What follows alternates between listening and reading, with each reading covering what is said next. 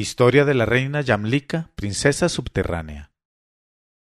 Se cuenta que en la antigüedad del tiempo y el pasado de las edades y de los siglos, había un sabio entre los sabios de Grecia que se llamaba Daniel. Tenía muchos discípulos respetuosos que escuchaban su enseñanza y se aprovechaban de su ciencia. Pero le faltaba el consuelo de un hijo que pudiese heredarle sus libros y sus manuscritos. Como ya no sabía qué hacer para obtener este resultado, concibió la idea de rogar al dueño del cielo que le concediese semejante favor. Y el Altísimo, que no tiene portero en la puerta de su generosidad, escuchó el ruego, y en aquella hora y aquel instante hizo que quedase encinta la esposa del sabio. Durante los meses que duró el embarazo de su esposa, se dijo el sabio Daniel que ya se veía muy viejo. La muerte está cercana y no sé si el hijo que voy a tener podrá encontrar un día intactos mis libros y mis manuscritos. Y desde entonces consagró todo su tiempo a resumir en algunas hojas cuanta ciencia contenían sus diversos escritos.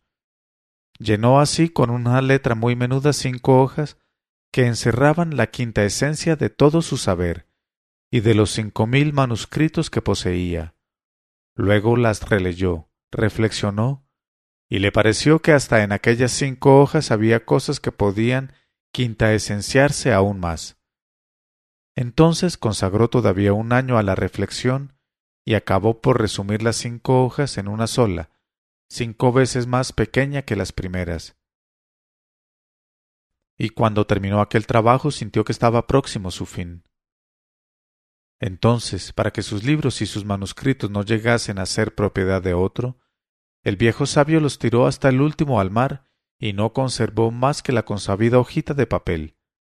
Llamó a su esposa encinta y le dijo: «Acabó mi tiempo, oh mujer, y no me es dable educar por mí mismo al hijo que nos concede el cielo y a quien no he de ver. Pero le dejo por herencia esta hojita de papel que solamente le darás el día en que te pida la parte que le corresponde de los bienes de su padre. Y si llega a descifrarla y a comprender su sentido, será el hombre más sabio del siglo. Deseo que se llame Hasib». Y tras de haber dicho estas palabras, el sabio Daniel expiró en la paz de Alá. Se le hicieron funerales a los que asistieron todos sus discípulos y todos los habitantes de la ciudad, y todos le lloraron mucho y tomaron parte en el duelo por su muerte. He aquí que algunos días después la esposa de Daniel echó al mundo un niño varón, muy proporcionado, a quien se le llamó Hasib, cumpliendo la recomendación del difunto. Al mismo tiempo mandó convocar la madre a los astrólogos, quienes, una vez hechos sus cálculos y terminada su observación de los astros, sacaron el horóscopo del niño y dijeron: «Oh mujer, tu hijo vivirá largos años y escapa a un peligro que está suspendido sobre su juventud. Si evita este peligro, alcanzará un grado sumo de ciencia y de riqueza». Y se fueron por su camino.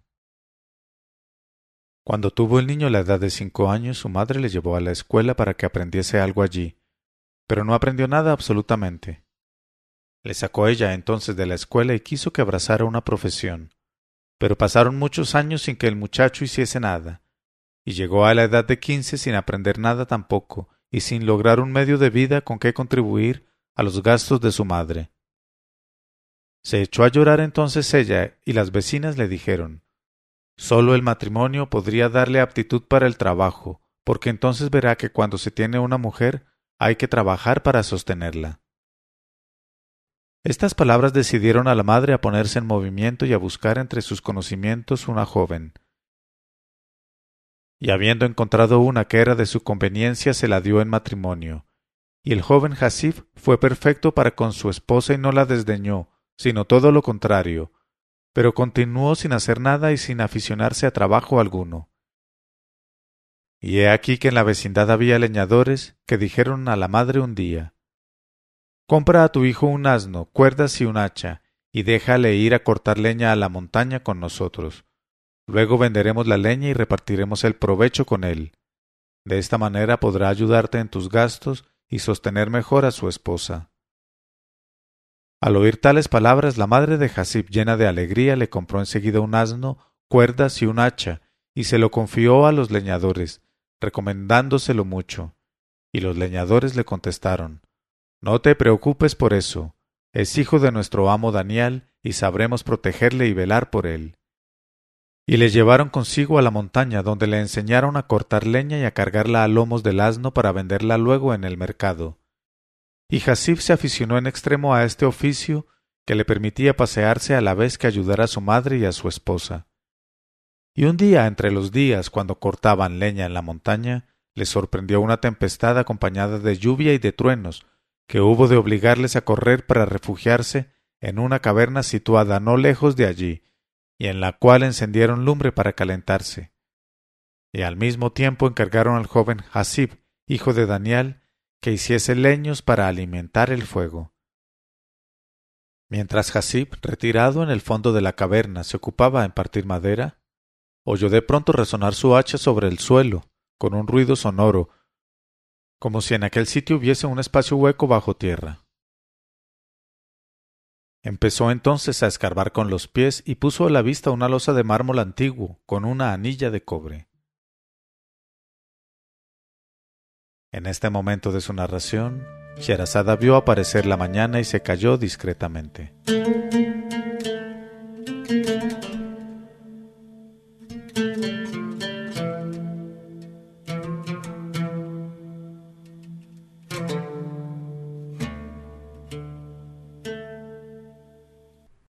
Y cuando llegó la 356ª noche, ella dijo: una losa de mármol antiguo con una anilla de cobre. Al ver aquello llamó la atención a sus compañeros, que acudieron y consiguieron levantar la losa de mármol, y dejaron entonces al descubierto una cueva muy ancha y muy profunda, en la que se alineaba una cantidad innumerable de ollas que parecían viejas, y cuyo cuello estaba sellado cuidadosamente. Bajaron entonces por medio de cuerdas a Hasib al fondo de la cueva, para que viese el contenido de las ollas y las atase a las cuerdas, con objeto de que las izaran a la caverna. Cuando bajó a la cueva el joven Hasib empezó por romper con su hacha el cuello de una de las ollas de barro, y al punto vio salir de ella una miel amarilla de calidad excelente. Participó su descubrimiento a los leñadores, quienes, aunque un poco desencantados por encontrar miel donde esperaban dar con un tesoro de tiempos antiguos, se alegraron bastante al pensar en la ganancia que había de procurarles la venta de las innumerables ollas con su contenido. Izaron una tras otra todas las ollas conforme las ataba el joven Hasib, cargándolas en sus asnos en vez de la leña, y sin querer sacar del subterráneo a su compañero, marcharon a la ciudad todos, diciéndose: si le sacáramos de la cueva, nos veríamos obligados a partir con él el provecho de la venta. Además, es un bribón, cuya muerte será para nosotros preferible a su vida. Y se encaminaron pues al mercado con sus asnos y comisionaron a uno de los leñadores para que fuese a decir a la madre de Hasib: estando en la montaña, cuando estalló la tempestad sobre nosotros, el asno de tu hijo se dio a la fuga y obligó a tu hijo a correr detrás de él, mientras los demás nos refugiábamos en una caverna. Quiso la mala suerte que de repente saliera de la selva un lobo y matara a tu hijo, devorándole con el asno. Y no hemos encontrado otras huellas que un poco de sangre y algunos huesos. Al saber semejante noticia, la desgraciada madre y la pobre mujer de Hasib se abofetearon el rostro y cubriéronse con polvo la cabeza, llorando todas las lágrimas de su desesperación. Y esto por lo que a ellas se refiere. En cuanto a los leñadores, vendieron las ollas de miel a un precio muy ventajoso y realizaron una ganancia tan considerable que cada uno de ellos pudo abrir una tienda para vender y comprar, y no se privaron de ningún placer, comiendo y bebiendo a diario las cosas más excelentes. Y esto por lo que a ellos se refiere. Pero he aquí lo que al joven Hasib le acaeció. Cuando vio que no le sacaban de la cueva, se puso a gritar y a suplicar, pero en vano, porque ya se habían marchado los leñadores y tenían resuelto dejarle morir sin socorrerle. Trató entonces de abrir en las paredes agujeros donde enganchar manos y pies, pero comprobó que las paredes eran de granito y resistían al acero del hacha. Entonces no tuvo límite su desesperación e iba a lanzarse al fondo de la cueva para dejarse morir allí, cuando de pronto vio salir de un intersticio de la pared de granito a un escorpión, que avanzó hacia él para picarle. Aplastóle de un hachazo y examinó el intersticio consabido, por lo que vio se escapaba un rayo de luz. Se le ocurrió entonces la idea de meter por aquel intersticio la hoja del hacha, apalancando fuertemente. Y con gran sorpresa por su parte pudo de tal modo descubrir una puerta que se alzó poco a poco, mostrando una abertura lo bastante amplia para dar paso a un cuerpo de hombre. Al ver aquello no dudó un instante Hasib, penetrando por la abertura, y se encontró en una larga galería subterránea de cuya extremidad venía la luz. Durante 1 hora estuvo recorriendo la tal galería y llegó ante una puerta considerable de acero negro, con cerradura de plata y llave de oro. Abrió aquella puerta y de repente hallóse al aire libre, en la orilla de un lago, al pie de una colina de esmeralda. En el borde del lago vio un trono de oro resplandeciente de pedrerías, y a su alrededor, reflejándose en el agua, sillones de oro, de plata, de esmeralda, de cristal, de acero, de madera de ébano y de sándalo blanco. Contó estos sillones y supo que su número era de 12,000, ni más ni menos. Cuando hubo acabado de contarlos y de admirar su belleza y el paisaje y el agua que los reflejaba, fue a sentarse en el trono de en medio para gozar mejor del espectáculo maravilloso que ofrecían el lago y la montaña. Apenas habíase sentado en el trono de oro el joven Hasib, cuando oyó un son de címbalos y de gongs, y de pronto vio avanzar por la falda de la colina de esmeralda una fila de personas que se desplegaba hacia el lago deslizándose más que caminando, y no pudo distinguirlas a causa de la distancia. Cuando estuvieron más cerca vio que eran mujeres de belleza admirable, pero cuya extremidad inferior terminaba como el cuerpo alargado y reptador de las serpientes. Su voz era muy agradable y cantaban en griego loas a una reina que él no veía. Pero enseguida apareció detrás de la colina un cuadro formado por 4 mujeres serpentinas que llevaban en sus brazos, alzados por encima de su cabeza, un gran azafate lleno de oro, en el que se mostraba la reina sonriente y llena de gracia. Avanzaron las 4 mujeres hasta el trono de oro del que Hasib se apresuró a alejarse, y colocaron allí a su reina, arreglándola los pliegues de sus velos, y se mantuvieron detrás de ella, en tanto que cada una de las demás mujeres serpentinas habíase deslizado hacia uno de los sillones preciosos dispuestos alrededor del lago. Entonces, con una voz de timbre encantador, dijo la reina algunas palabras en griego a las que la rodeaban, y al punto dieron una señal los címbalos, y todas las mujeres serpentinas entonaron un himno griego en honor de la reina, y se sentaron en los sillones.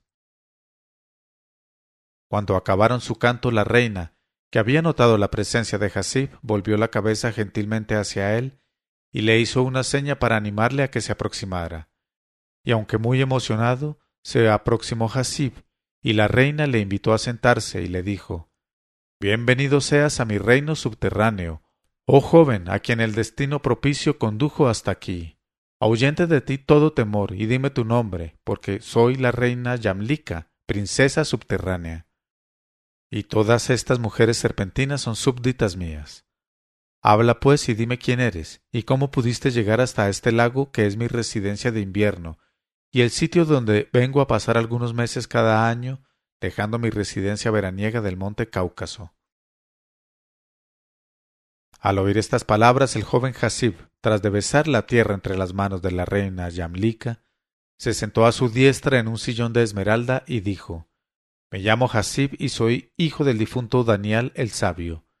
Mi oficio es el de leñador, aunque hubiese podido llegar a ser mercader entre los hijos de los hombres o hasta un gran sabio, pero preferí respirar el aire de las selvas y montañas pensando que habría siempre tiempo para encerrarse, después de la muerte, entre las 4 paredes de la tumba». Luego contó con detalles lo que le había ocurrido con los leñadores y cómo, por efecto del azar, pudo penetrar en aquel reino subterráneo. El discurso del joven Hasib complació mucho a la reina Yamlika, que le dijo: «Dado el tiempo que estuviste abandonado en la fosa, debes tener bastante hambre y bastante sed, Hasib». E hizo cierta seña a una de sus damas, la cual se deslizó hasta el joven llevando en su cabeza una bandeja de oro llena de uvas, granadas, manzanas, alfónsigos, avellanas, nueces, higos frescos y plátanos. Luego, cuando hubo él comido y aplacado su hambre, bebió un sorbete delicioso contenido en una copa tallada en rubí. Entonces se alejó con la bandeja la que le había servido, y dirigiéndose a Hasib le dijo la reina Yamlica: Ahora, Hasib, puedes estar seguro de que mientras dure tu estancia en mi reino, no te sucederá nada desagradable. Si tienes, pues, intención de quedarte con nosotras a orillas de este lago y a la sombra de estas montañas una semana o dos, para hacerte pasar mejor el tiempo te contaré una historia que servirá para instruirte cuando estés de regreso en el país de los hombres. Y entre la atención de las 12.000 mujeres serpentinas sentadas en los sillones de esmeraldas y de oro, la reina Yamlica, princesa subterránea, contó en lengua griega lo siguiente al joven Hasib, hijo de Daniel el sabio.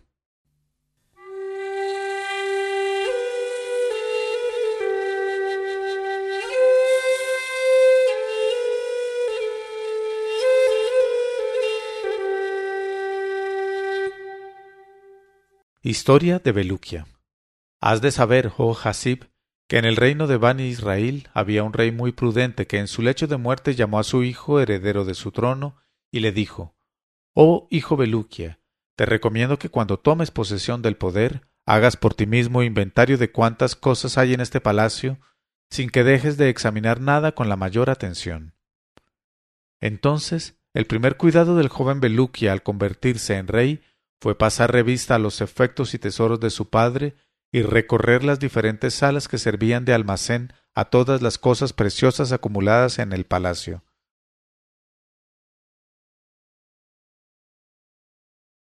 De este modo llegó a una sala retirada en la que halló una arquilla de madera de ébano colocada encima de una columnata de mármol blanco que se elevaba en medio de la habitación.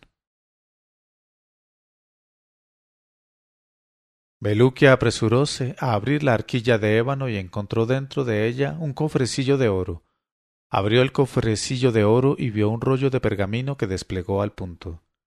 Y decía en lengua griega: Quien desee llegar a ser dueño y soberano de los hombres, de los genios, de las aves y de los animales, no tendrá más que encontrar el anillo que el profeta Solimán lleva al dedo en la isla de los 7 mares, que le sirve de sepultura. Ese anillo mágico es el que Adán, padre del hombre, llevaba al dedo en el paraíso antes de su pecado, y que se lo quitó el ángel Gobrail, donándoselo al prudente Soleimán más tarde. Pero ningún navío podría intentar surcar los piélagos y llegar a esa isla situada allende los 7 mares. Sólo llevará a cabo esta empresa quien encuentre el vegetal con cuyo jugo basta frotar la planta de los pies para poder caminar por la superficie del mar. Ese vegetal se encuentra en el reino subterráneo de la reina Yamlica, y únicamente esta princesa sabe el lugar donde crece tal planta, porque conoce el lenguaje de las plantas y las flores todas, y no ignora ninguna de sus virtudes. Quien quiera dar con este anillo vaya primero al reino subterráneo de la reina Yamlica. Y si es tan dichoso que triunfa y se apodera del anillo, no solamente podrá entonces dominar a todos los seres creados, sino que también penetrará en la comarca de las tinieblas para beber en la fuente de vida, que da belleza, juventud, ciencia, prudencia e inmortalidad. Cuando hubo leído este pergamino, el príncipe Beluquia convocó enseguida a los sacerdotes, magos y sabios de Bani Israel. En este momento de su narración, Sherazada vio aparecer la mañana y se calló discretamente.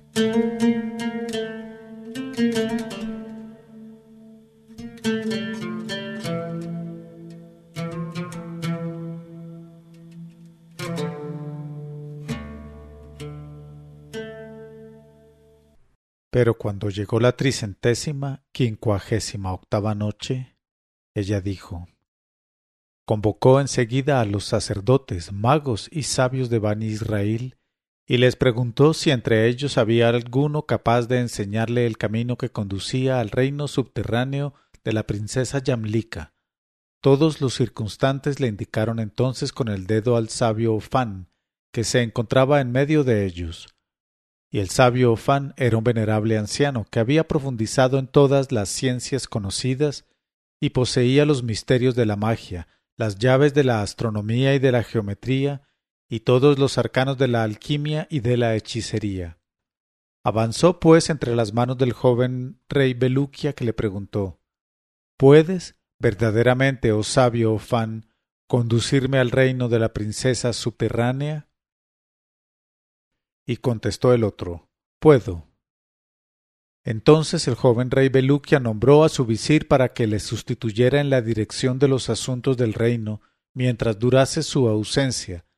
Se despojó de sus atributos reales, vistióse con la capa del peregrino y se puso un calzado de viaje, tras de lo cual, seguido por el sabio Ofán, salió de su palacio y de su ciudad y se adentró en el desierto.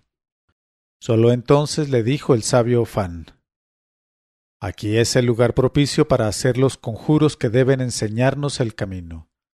Se detuvieron, pues, y Ofán trazó sobre la arena en torno suyo el círculo mágico, hizo los conjuros rituales y no dejó de descubrir por aquel lado el sitio en que se hallaba la entrada a mi reino subterráneo.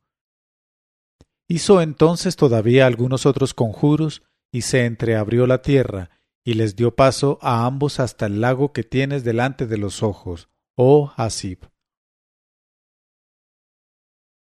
Yo les acogí con todas las consideraciones que guardo para quien viene a visitar mi reino. Entonces me expusieron ellos el objeto de su visita, y al punto me hice llevar en mi azafate de oro sobre la cabeza de las que me transportan, y les conduje a la cumbre de esa colina de esmeralda, donde a mi paso plantas y flores rompen a hablar cada cual en su lenguaje, unas por la derecha, otras por la izquierda, pregonando en voz alta o en voz baja sus virtudes particulares. Y en medio de aquel concierto que ascendía así hasta nosotros, musical y perfumado por jugos esenciales, llegamos ante las mazorcas de una planta que con todas las corolas rojas de sus flores cantaban bajo la brisa que la inclinaba. Yo soy la maravillosa que otorga a quien se frota los pies con mi jugo la facultad de caminar sin mojarse por la superficie de todos los mares que creó Alá el Altísimo. Dije a mis dos visitantes entonces: He aquí delante de vosotros la planta que buscáis. Y al punto cortó Ofán cuantas plantas de esas quiso, maceró los brotes y recogió el jugo en un frasco grande que le di. Pensé entonces en interrogar a Ofán y le dije: Oh sabio Ofán, ¿puedes decirme el motivo que a ambos os impulsa a surcar los mares? Me contestó: Oh reina, es para ir a la isla de los 7 mares a buscar el anillo mágico de Soleimán, señor de los gen, de los hombres, de los animales y de las aves. Yo le dije: ¿Cómo no sabes, oh sabio, que nadie que no sea Soleimán, haga lo que haga, podrá apropiarse de ese anillo? Créeme, Ofán, y tú también, oh joven rey Bulukia, escúchame. Abandonad ese proyecto temerario, ese proyecto insensato de recorrer los mares de la creación para ir en busca de ese anillo que no poseerá nadie. Mejor es que cojáis aquí la planta que otorga una juventud eterna a quienes comen de ella. Pero no quisieron escucharme y despidiéndose de mí, desaparecieron por donde había venido. Aquí dejó de hablar la reina Yamlika, mandó un plátano que ofreció al joven Hasib, comióse un higo ella y dijo: Antes de continuar, oh Hasib, con la historia de Bulukia y de contarte su viaje por los 7 mares y las demás aventuras que le acontecieron, ¿no querrás saber con exactitud la situación de mi reino al pie del monte Cáucaso, que rodea la tierra como un cinturón, y conocer su extensión, sus alrededores, sus plantas animadas y parlantes, sus gen y sus mujeres serpentinas, súbditas nuestras, cuyo número sólo conoce Alá? ¿Quieres que te diga cómo reposa todo el monte Cáucaso sobre una roca maravillosa de esmeralda? El Sacar, cuyo reflejo da a los cielos su color azulado. Podría hablarte también del paraje exacto del Cáucaso en que se halla el Genistán, capital de los Gen, sometidos al rey Yan Ben Yan y revelarte el sitio donde mora en el Valle de los Diamantes el pájaro Roc. De paso, te enseñaría los campos de batalla que se estremecen con las hazañas de los héroes famosos. Pero contestó el joven Hasib: prefiero mucho más, oh reina Yamlika, conocer la continuación de las aventuras del rey Bulukia. Entonces prosiguió así la reina subterránea. Cuando el joven Bulukia y el sabio Ofán me dejaron para ir a la isla situada allende los 7 mares, donde se encuentra el cuerpo de Soleimán, llegaron a la orilla del primer mar, y se sentaron allí en tierra, y empezaron por frotarse enérgicamente la planta de los pies y los tobillos con el jugo que habían recogido en el frasco. Luego se levantaron y con mucha precaución al principio se aventuraron por mar. Pero cuando comprobaron que podían marchar por el agua sin temor a ahogarse, y aún mejor que en tierra firme, se animaron y se pusieron en camino muy deprisa para no perder tiempo. De ese modo anduvieron por aquel mar durante 3 días y 3 noches, y a la mañana del 4.º día arribaron a una isla que les pareció el paraíso, de tanto como hubo de maravillarles su hermosura. En este momento de su narración, Sherazada vio aparecer la mañana y se calló discretamente.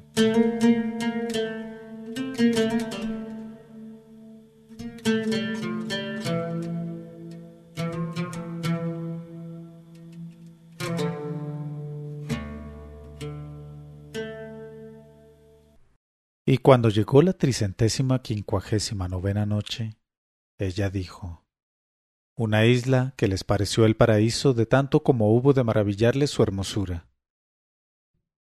La tierra que hollaban era de azafrán dorado, las piedras eran de jade y de rubíes, extendíanse las praderas en cuadros de flores exquisitas con corolas ondulantes bajo la brisa que embalsamaban, casándose las sonrisas de las rosas con las tiernas miradas de los narcisos, conviviendo los lirios con los claveles, las violetas, la manzanilla y las anémonas, y triscando ligeras entre las líneas blancas de jazmines las gacelas saltarinas, las frondas de los aloes y de otros árboles de grandes flores refulgentes susurraban con todas sus ramas, desde las que arrullaban las tórtolas en respuesta al murmullo de los arroyos, y con cuya voz conmovida cantaban los ruiseñores a las rosas su martirio amoroso, mientras las rosas escuchábanles atentamente.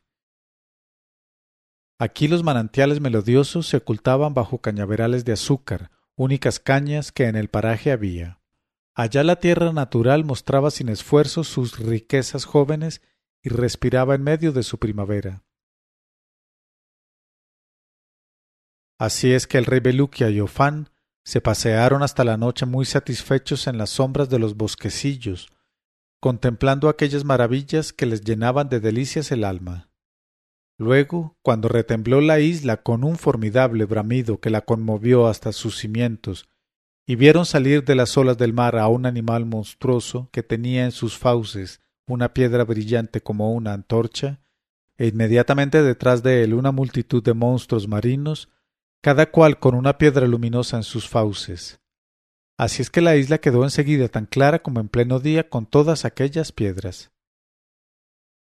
En el mismo momento y de todos lados a la vez llegaron leones, tigres y leopardos en tal cantidad que sólo Alá habría podido contarles.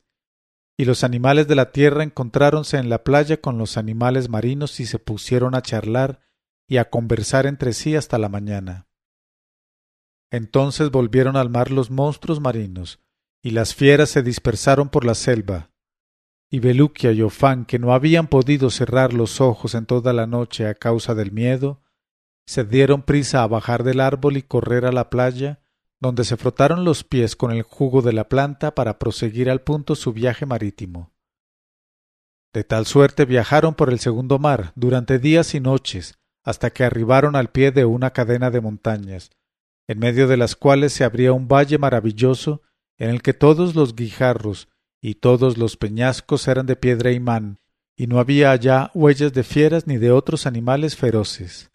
Así es que se pasearon a la aventura durante todo el día, alimentándose con pescado seco, y al caer la tarde se sentaron a la orilla del mar para ver la puesta del sol, cuando de repente oyeron un maullido espantoso y a algunos pasos detrás de sí vieron a un tigre que se disponía a saltar sobre ellos. Tuvieron el tiempo preciso para frotarse los pies con el jugo de la planta y ponerse fuera del alcance de la fiera huyendo por el mar. Y se encontraron en el tercer mar. Y fue aquella una noche muy negra, y a impulsos de un viento que soplaba con violencia el mar se agitó mucho, lo cual hizo la marcha en extremo fatigosa, máxime para viajeros extenuados ya por la falta de sueño. Felizmente al rayar el alba llegaron a una isla donde lo primero que hicieron fue echarse para descansar, tras de lo cual se levantaron con propósito de recorrer la isla y la hallaron cubierta de árboles frutales. Pero aquellos árboles tenían la facultad maravillosa de que sus frutos crecían confitados en las ramas. Así es que disfrutaron extraordinariamente en aquella isla ambos viajeros, en especial Bulukia, a quien gustaban muchísimo las frutas confitadas, y todas las cosas almibaradas en general, y se pasó todo el día dedicado a su regalo. Incluso obligó al sabio Ofán a detenerse allí 10 días enteros, para tener tiempo de saciarse con aquellas frutas deliciosas. Pero he aquí que al terminar el 10º día, había abusado de su dulzor de tal manera que se le puso malo el vientre y disgustado, se apresuró a frotarse las plantas de los pies y los tobillos con el jugo del vegetal, haciendo Ofán lo propio, y se pusieron en camino por el 4º mar. Viajaron 4 días y 4 noches por este 4º mar, y tomaron tierra en una isla que no era más que un banco de arena muy fina, de color blanco, donde anidaban reptiles de todas formas, cuyos huevos se incubaban al sol. Como no advirtieron en aquella isla ningún árbol ni una sola brizna de hierba, no quisieron pararse allá más que el tiempo preciso para descansar y frotarse los pies con el jugo que contenía el frasco. Por el 5º mar solo viajaron un día y una noche, porque al amanecer vieron una islita cuyas montañas eran de cristal con anchas venas de oro, y estaban cubiertas de árboles asombrosos que tenían flores de un amarillo brillante. Al caer la noche estas flores refulgían como astros, y su resplendor, reflejado por las rocas de cristal, iluminó la isla y la dejó más brillante que en pleno día. Y dijo Ofán a Bulukia: delante de los ojos tienes la isla de las flores de oro. Se trata de unas flores que, después de caer de los árboles y cuando se secan, se reducen a polvo, y su fusión acaba por formar las venas de donde se saca el oro. Esta isla de las flores de oro no es más que una partícula del sol separada del astro y caída antaño aquí mismo. Pasaron pues en aquella isla una noche magnífica, y al día siguiente se frotaron los pies con el líquido precioso y penetraron en la 6ª región marítima. Viajaron por el 6º mar. En este momento de su narración, Sherazada vio aparecer la mañana y se calló discretamente.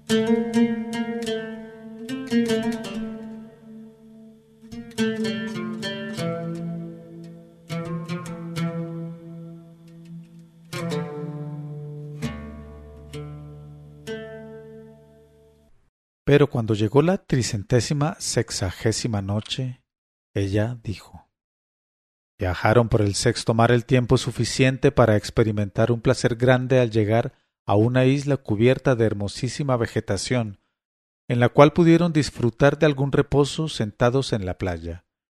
Se levantaron luego y comenzaron a pasearse por la isla, pero cuál no sería su espanto al ver que los árboles ostentaban, a manera de frutos, cabezas humanas sostenidas por los cabellos.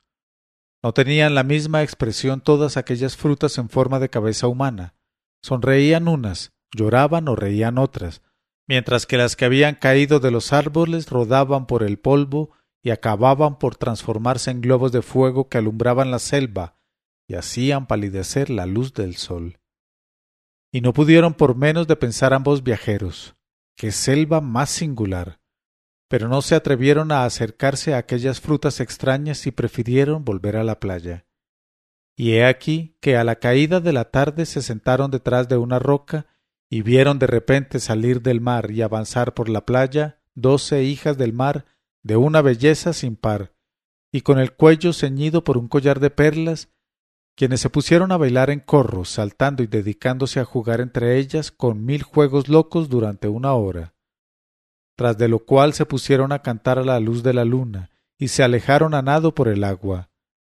Y por más que les encantaran mucho la belleza, los bailes y los cánticos de las hijas del mar, Beluquia y Ofán no quisieron prolongar más su estancia en la isla a causa de las espantosas frutas en forma de cabeza humana. Se frotaron pues la planta de los pies y los tobillos con el jugo encerrado en el frasco y entraron en el séptimo mar. Su viaje por este séptimo mar fue de muy larga duración, porque estuvieron andando 2 meses de día y de noche, sin encontrar en su camino tierra alguna. Y para no morirse de hambre se vieron obligados a coger rápidamente los peces que de cuando en cuando salían a la superficie del agua, comiéndoselos crudos tal y como estaban. Y empezaron a comprender a la sazón cuán prudentes eran los consejos que les di, y a lamentarse por no haberlos seguido. Acabaron, empero, por llegar a una isla que supusieron era la isla de los 7 mares, donde debía encontrarse el cuerpo de Soleimán con el anillo mágico en uno de sus dedos. Halláronse con que la isla de los 7 mares estaba cubierta de hermosísimos árboles frutales y regada por numerosos caudales de agua. Y como tenían bastante gana y la garganta seca a causa del tiempo, que se vieron reducidos a no tomar por todo alimento más que peces crudos, se acercaron con extremado gusto a un gran manzano de ramas llenas de racimos de manzanas maduras. Y Beluquia tendió la mano y quiso coger de aquellos frutos, pero enseguida se hizo oír dentro del árbol una voz terrible que les gritó a ambos: «Como toquéis a estas frutas seréis partidos en 2». Y en el mismo instante apareció enfrente de ellos un enorme gigante de una altura de 40 brazos, según medida de aquel tiempo. Y le dijo Beluquia en el límite del terror: «Oh jefe de los gigantes, vamos a morir de hambre y no sabemos por qué nos prohíbes tocar estas manzanas». El gigante contestó: «¿Cómo pretendes ignorar el motivo de esta prohibición? ¿Olvidasteis, oh hijo de los hombres, que Adán, padre de vuestra raza, desobedeció las órdenes de Alá comiendo de estas frutas prohibidas? Y desde aquel mismo tiempo estoy encargado de custodiar este árbol y de matar a cuantos echen mano a sus frutas. Alejaos, pues, y buscad otras cosas con que alimentaros». A estas palabras Beluquia y Ofán se apresuraron a abandonar aquel paraje y avanzaron hacia el interior de la isla. Buscaron otras frutas y se las comieron. Luego se pusieron en busca del lugar donde pudiera encontrarse el cuerpo de Soleimán. Después de caminar sin rumbo por la isla durante 1 día y 1 noche, llegaron a una colina cuyas rocas eran de ámbar amarillo y de almizcle, y en cuyas laderas se abría una gruta magnífica con bóveda y paredes de diamantes. Como estaba también alumbrada, cual a pleno sol, se aventuraron bastante en sus profundidades, y a medida que avanzaban veían aumentar la claridad y ensancharse la bóveda. Así anduvieron maravillándose de aquello y empezaban a preguntarse si tendría fin la gruta, cuando de repente llegaron a una sala inmensa, tallada de diamante, y que ostentaba en medio un gran lecho de oro macizo, en el cual aparecía tendido Soleimán ben Daud, a quien podía reconocerse por su manto verde adornado de perlas y pedrerías, y por el anillo mágico que ceñía un dedo de su mano derecha, lanzando resplandores ante los que palidecía el brillo de la sala de diamantes. La mano que tenía el anillo en el dedo meñique descansaba sobre su pecho, y la otra mano, extendida, sostenía el cetro áureo de ojos de esmeralda. Al ver aquello, Beluquia y Ofán se sintieron poseídos por un gran respeto y no osaron avanzar.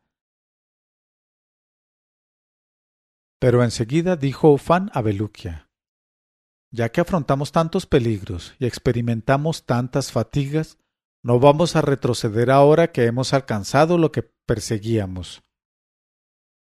Yo me adelantaré solo hacia ese trono donde duerme el profeta, y por tu parte pronunciarás tú las fórmulas conjuratorias que te enseñé, y que son necesarias para hacer escurrir el anillo por el dedo rígido.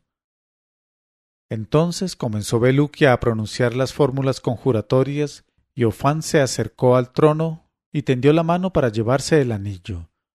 Pero en su emoción Bulukia había pronunciado al revés las palabras mágicas, y tal error resultó fatal para Ofán, porque enseguida le cayó desde el techo una gota de diamante líquido que le inflamó por entero, y en unos instantes le dejó reducido a un montoncillo de cenizas al pie del trono de Soleimán. Cuando Bulukia vio el castigo infligido a Ofán por su tentativa sacrílega, se dio prisa a ponerse en salvo, cruzando la gruta y llegando a la salida para correr directamente al mar. Allí quiso frotarse los pies y marcharse de la isla, pero vio que ya no podía hacerlo porque... En este momento de su narración, Sherazada vio aparecer la mañana y se calló discretamente.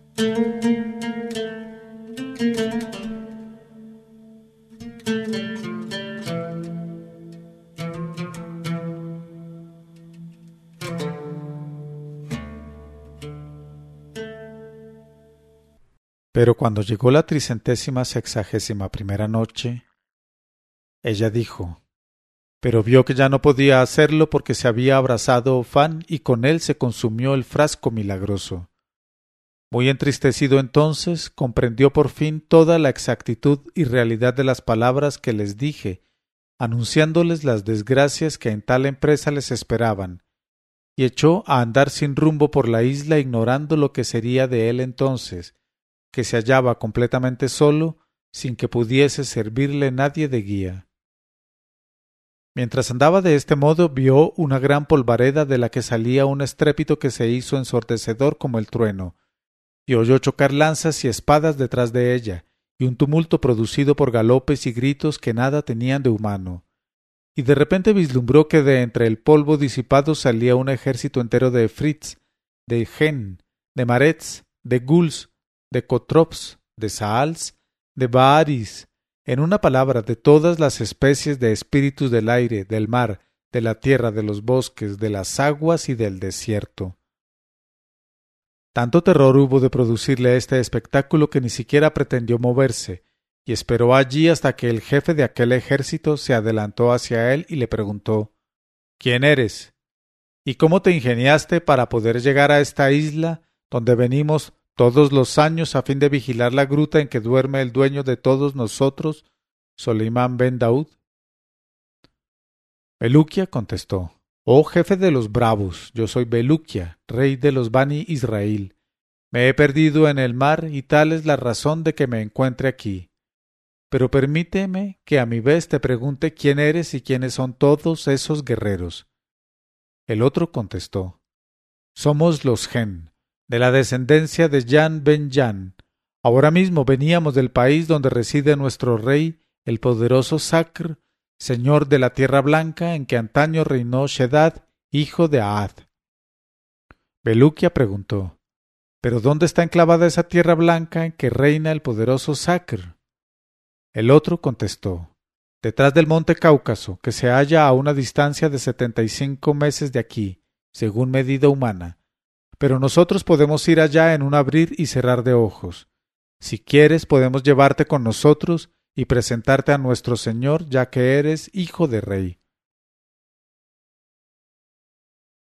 No dejó de aceptar Bulukia y al punto fue transportado por los Gen a la residencia de su rey, el rey Sacr. Vio una llanura magnífica surcada por canales con lecho de oro y plata. Esta llanura, cuyo suelo aparecía cubierto de almizcle y de azafrán, estaba sombreada por árboles artificiales con ramas de esmeralda y frutos de rubíes, y llena de tiendas soberbias de seda verde, sostenidas por columnas de oro incrustadas de pedrerías. En medio de esta llanura se alzaba un pabellón más alto que los demás de seda roja y azul, soportado por columnas de esmeraldas y rubíes, y en el cual se encontraba el rey Sacr, sentado en un trono de oro macizo, teniendo a su diestra a otros reyes con sus vasallos, y a su izquierda a sus visires y a sus lugartenientes, a sus notables y a sus chambelanes. Cuando estuvo en presencia del rey, Bulukia comenzó por besar la tierra entre sus manos y le cumplimentó. Entonces el rey Saker, con mucha benevolencia, le invitó a sentarse al lado suyo en un sillón de oro. Luego le pidió que le dijese su nombre y le contara su historia, y Bulukia le dijo quién era, y le contó toda su historia desde el principio hasta el fin sin omitir ningún detalle. Al oír tal relato, el rey Saker y cuantos le rodeaban llegaron al límite del asombro. Luego, a una seña del rey, se extendió el mantel para el festín, y los gen de la servidumbre llevaron las bandejas y porcelanas. Las bandejas de oro contenían 50 camellos tiernos cocidos y otros 50 asados, mientras que las bandejas de plata contenían 50 cabezas de carnero, y las frutas maravillosas de tamaño y calidad aparecían dispuestas en fila y bien alineadas en las porcelanas. Y cuando estuvo todo listo, comieron y bebieron en abundancia. Y terminada la comida no quedaba en las bandejas ni en las porcelanas la menor señal de los manjares ni de las cosas exquisitas con que se llenaron. Sólo entonces dijo el rey Saker a Bulukia: «Sin duda, oh Bulukia, ignoras nuestra historia y nuestro origen. Pues, voy a decirte sobre aquello algunas palabras para que a tu regreso entre los hijos de los hombres puedas transmitir a las edades la verdad sobre tales cuestiones, todavía para ellos muy oscuras. Has de saber, pues, oh Bulukia». En este momento de su narración, Sherazada vio aparecer la mañana y se calló discretamente.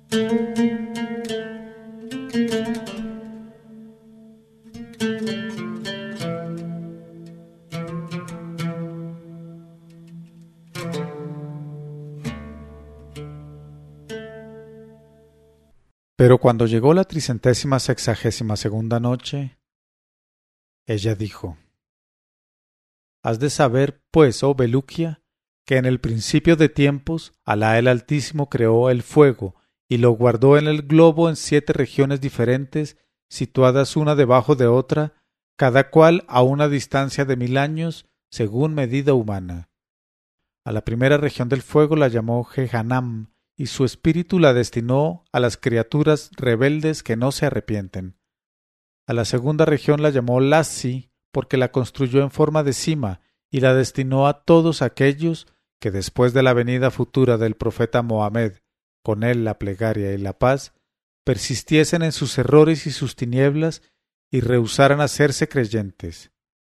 Construyó luego la tercera región, y tras de darle la forma de una caldera hirviente la llamó El Yahim, y encerró en ella a los demonios Goy y Magoi. Después de lo cual formó la cuarta región, la llamó Sair, e hizo de ella la vivienda de Eblis, jefe de los ángeles rebeldes, que se había negado a reconocer a Adán y saludarle, desobedeciendo así órdenes formales del Altísimo. Luego limitó la quinta región, le dio el nombre de Sacar, y la reservó para los impíos, para los embusteros y para los orgullosos. Hecho lo cual abrió una caverna inmensa, la llenó de aire abrasado y pestilente, la llamó Idmat y la destinó para las torturas de judíos y cristianos. En cuanto a la séptima, llamada Hawía, la reservó para meter allí a los judíos y cristianos que no cupiesen en la anterior, y a los que fueran creyentes más que en apariencia. Estas dos últimas regiones son las más espantosas, mientras que la primera resulta muy soportable. Su estructura es bastante parecida. En Jehannam, la primera, por ejemplo, no se cuentan menos de 70.000 montañas de fuego, cada una de las cuales encierra 70.000 valles, cada valle comprende 70.000 ciudades, cada ciudad 70.000 torres, cada torre 70.000 casas y cada casa 70.000 bancos. Además, cada uno de los bancos, cuyo número puede sacarse multiplicando todas estas cifras, contiene 70.000 torturas y suplicios diversos, de los que sólo Alá conoce la variedad, la intensidad y la duración. Y como esta región es la menos ardiente de las 7, puedes formarte una idea, oh Bulukia, de los tormentos guardados en las otras 6 regiones. Si te facilito este dato y estas explicaciones acerca del fuego, oh Bulukia, se debe a que los Gen somos hijos del fuego. Porque los dos primeros seres que del fuego creó Alá eran dos Gen, de los cuales hizo él su guardia particular, y a quienes llamó Khalet y Malit. Y a uno le dio forma de un león, y a otro la forma de un lobo, y al león le dio órganos masculinos y al lobo órganos femeninos. El miembro del león Khalit tenía una longitud igual a una distancia en cuyo recorrido se tardasen 20 años, y la vulva de Malit, la loba, tenía la forma de una tortuga, y su tamaño guarda proporción con la longitud del miembro de Khalit. Uno era de color jaspeado con blanco y negro, y la otra era rosada y blanca. Y Alá unió sexualmente a Khalit y a Malit, y de su cópula hizo nacer dragones, serpientes, escorpiones y animales inmundos, con los que pobló las 7 regiones para suplicio de los condenados. Luego ordenó Alá a Khalit y a Malit que copularan por segunda vez, e hizo nacer de este segundo enlazamiento 7 machos y 7 hembras, que crecieron en la obediencia. Cuando fueron mayores, uno de ellos, que hacía concebir las mejores esperanzas en vista de su conducta ejemplar, fue especialmente distinguido por el Altísimo, quien hizo de él el jefe de sus cohortes constituidas por la reproducción incesante del león y la loba. Su nombre era precisamente Eblis, pero emancipado más tarde de su obediencia a las órdenes de Alá, que le mandaba prosternarse ante Adán, hubo de precipitársele en la 4ª región con todos los que se unieron a él. Y Eblis y su descendencia poblaron de demonios machos y hembras el infierno. En cuanto a los otros 6 varones y las otras mujeres, siguieron sumisos uniéndose entre sí, y tuvieron por hijos a los Gen, entre los cuales nos contamos, oh Beluquia, y tal es, en pocas palabras, nuestra genealogía. No te asombres, pues, al vernos comer de esta manera, porque nuestro origen está en un león y en una loba. Para darte una idea de la capacidad de nuestro vientre, te diré que cada uno de nosotros devora en el día 10 camellos, 20 carneros, y se bebe 40 cucharadas de caldo, advirtiéndote que cada cucharada contiene tanto como un caldero. Ahora, oh Beluquia, para que sea perfecta tu instrucción a tu regreso entre los hijos de los hombres, has de saber que a la tierra que habitamos la están refrescando siempre las nieves del monte Cáucaso, que la rodea cual un cinturón. De no ser así, no podría habitarse nuestra tierra por causa del fuego subterráneo. También está la tal constituida por 7 pisos que gravitan sobre los hombros de un genio dotado de una fuerza maravillosa. Este genio está de pie encima de una roca que descansa a lomos de un toro. Al toro lo sostiene un pez enorme, y el pez nada en la superficie del mar de la eternidad. El mar de la eternidad tiene por lecho el piso superior del infierno, el cual, con sus 7 regiones, está cogido entre las fauces de una serpiente monstruosa que permanecerá quieta hasta el día del juicio. Entonces vomitarán sus fauces el infierno y su contenido en presencia del Altísimo, que dictará sentencia de un modo definitivo. He aquí, oh Beluquia. En este momento de su narración, Sherazada vio aparecer la mañana y se calló discretamente.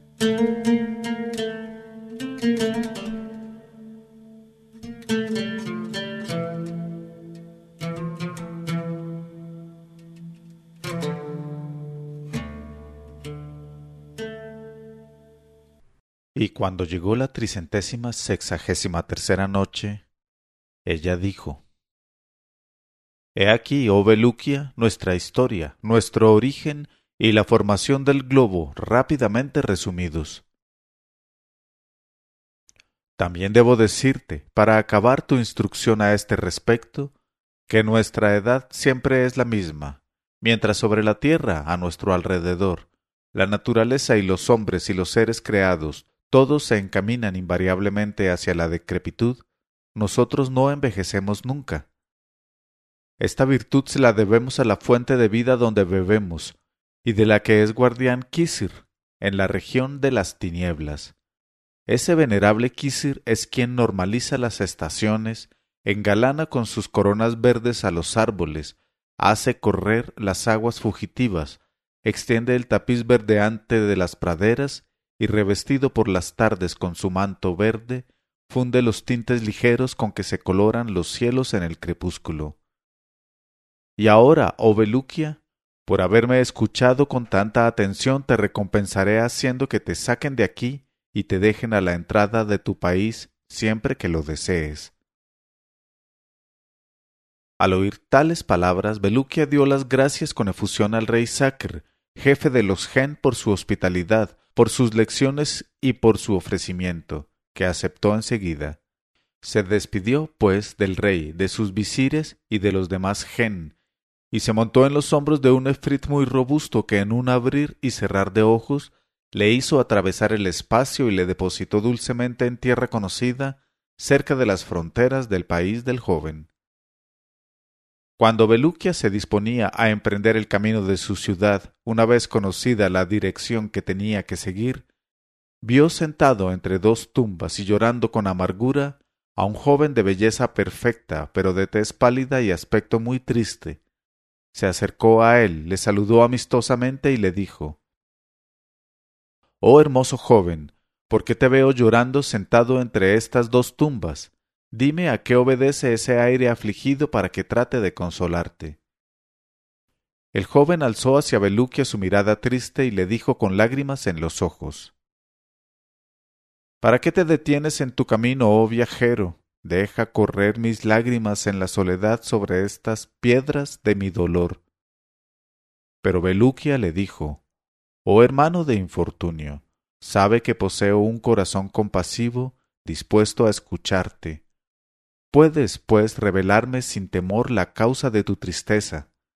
Y se sentó junto a él en el mármol, le cogió las manos con las suyas y para animarle a hablar le contó su propia historia desde el principio hasta el fin. Luego le dijo: «¿Y cuál es tu historia, oh hermano mío? Te ruego que me la cuentes cuanto antes, porque presiento que debe ser infinitamente atractiva».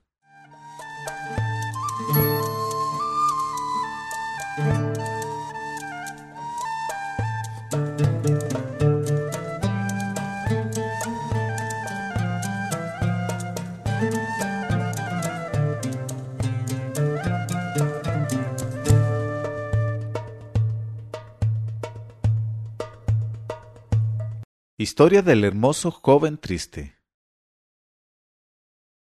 El joven de semblante dulce y triste que lloraba entre las dos tumbas, dijo entonces al joven rey Veluquia: «Has de saber, oh hermano mío, que también soy yo un hijo de rey, y es mi historia tan extraña y tan extraordinaria, que si se escribiera con agujas en el ángulo interior del ojo, serviría de lección saludable a quien la leyera con simpatía. No quiero, pues, dejar pasar más tiempo sin contártela».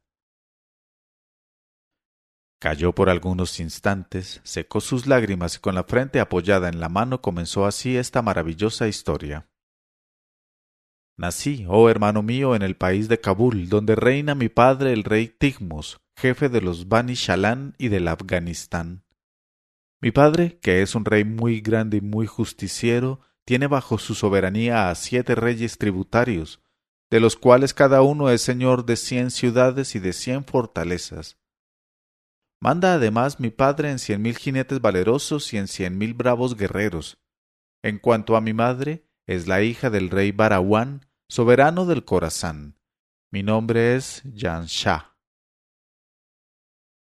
Desde mi infancia hizo mi padre que se me instruyera en las ciencias, en las artes y en los ejercicios corporales, de modo que a la edad de 15 años me contaba yo entre los mejores jinetes del reino y dirigía las cacerías y las carreras montado en mi caballo más veloz que el antílope.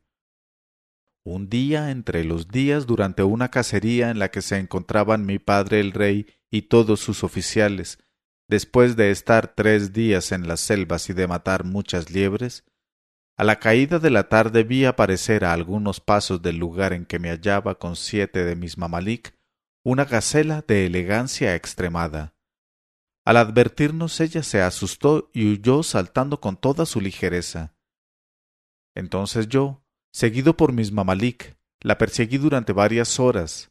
De tal suerte llegamos a un río muy ancho y muy profundo, donde creímos que podríamos cercarla y apoderarnos de ella. Pero tras una corta vacilación se tiró al agua y empezó a nadar para alcanzar la otra orilla. Y nosotros nos apeamos vivamente de nuestros caballos, los confinamos a uno de los nuestros, nos abalanzamos a una barca de pesca que estaba amarrada allí, y maniobramos con rapidez para dar alcance a la gacela. Pero cuando llegamos a la mitad del río no pudimos dominar ya nuestra embarcación, que arrastraron a la deriva el viento y la poderosa corriente, en medio de la oscuridad que aumentaba, sin que nuestros esfuerzos pudiesen llevarnos por buen camino. Y de aquel modo fuimos arrastrados durante toda la noche con una rapidez asombrosa, creyendo estrellarnos a cada instante contra alguna roca a flor de agua, o cualquier otro obstáculo que se alzase en nuestra ruta forzosa. Y aquella carrera aún duró todo el día y toda la noche siguientes, y sólo al otro día por la mañana pudimos desembarcar al fin en una tierra a la que nos arrojó la corriente. Mientras tanto, mi padre, el rey Tigmos, se enteró de nuestra desaparición al preguntar al mameluco que guardaba nuestros caballos. Y cuando recibió semejante noticia, llegó a tal estado de desesperación, rompió en sollozos, tiró al suelo su corona, se mordió de dolor las manos y envió enseguida por todas partes en busca nuestra emisarios conocedores de aquellas comarcas inexploradas. En cuanto a mi madre, al saber mi desaparición se abofeteó el rostro, desgarró sus vestidos, se mesó los cabellos y se puso trajes de luto. Volviendo a nosotros, cuando arribamos a aquella tierra dimos con un hermoso manantial que corría bajo los árboles, y nos encontramos con un hombre que se refrescaba los pies en el agua, sentado tranquilamente. Le saludamos con cortesía y le preguntamos dónde estábamos, pero sin devolvernos el saludo, nos respondió el hombre con una voz de falsete semejante al graznido de un cuervo o de cualquier otra ave de rapiña. En este momento de su narración, Sherazada vio aparecer la mañana y se calló discretamente.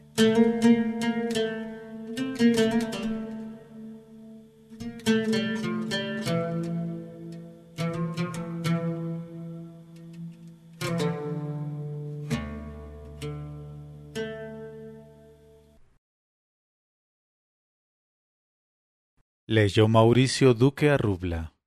1001noches.co 1001noches.co